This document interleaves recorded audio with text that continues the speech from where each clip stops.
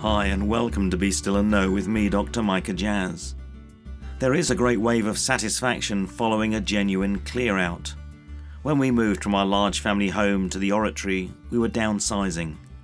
The challenge of getting rid of much we had inadvertently accumulated over the years was initially a challenge.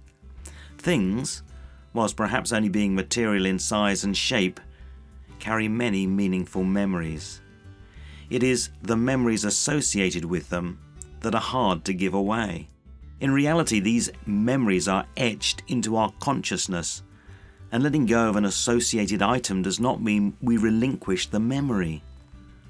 For us, it was also something of a disciplined response to God as we continued in the process of being shaped for our future call and ministry.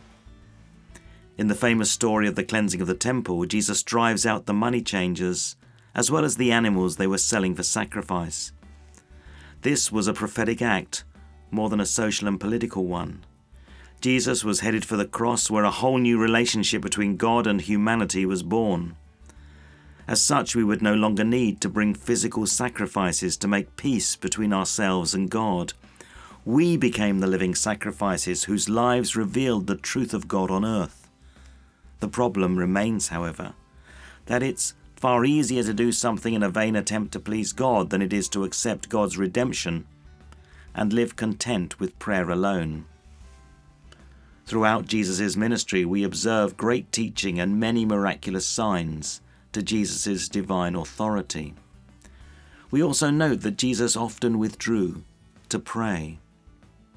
On the eve of his crucifixion, he prayed to his Father in Gethsemane. Prayer is the response we are invited to make to God.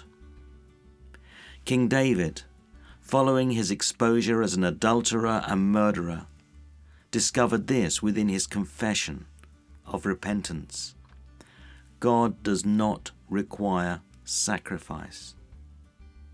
God looks for a broken and contrite spirit. So too with us.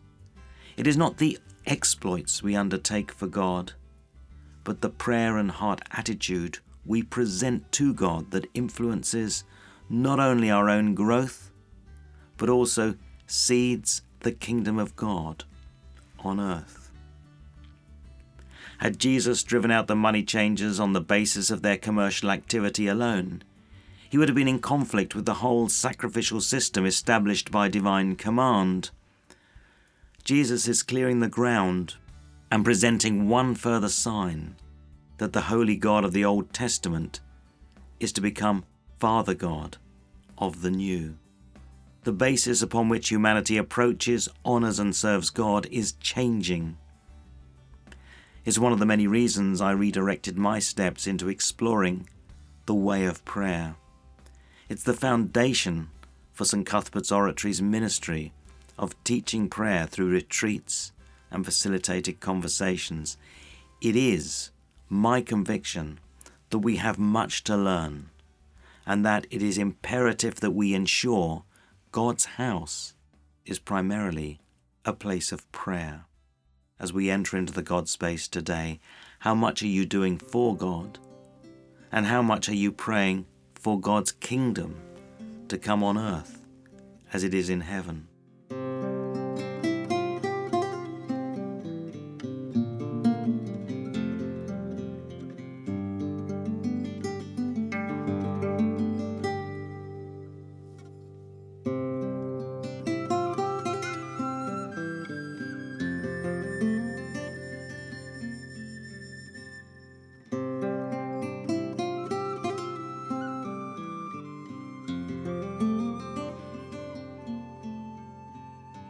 Amen. We've now focused all our energy on exploring prayer. I look forward to your questions, comments and concerns, and will write back personally and in confidence as soon as I can. Visit premier.org.uk/Voice of Hope. Join our growing Voice of Hope family and follow along with these daily meditations at home. And join me this Sunday for Premier Life as well as for Be Still and Know throughout the week. However, for now, from me, Micah Jazz, it's goodbye and God bless.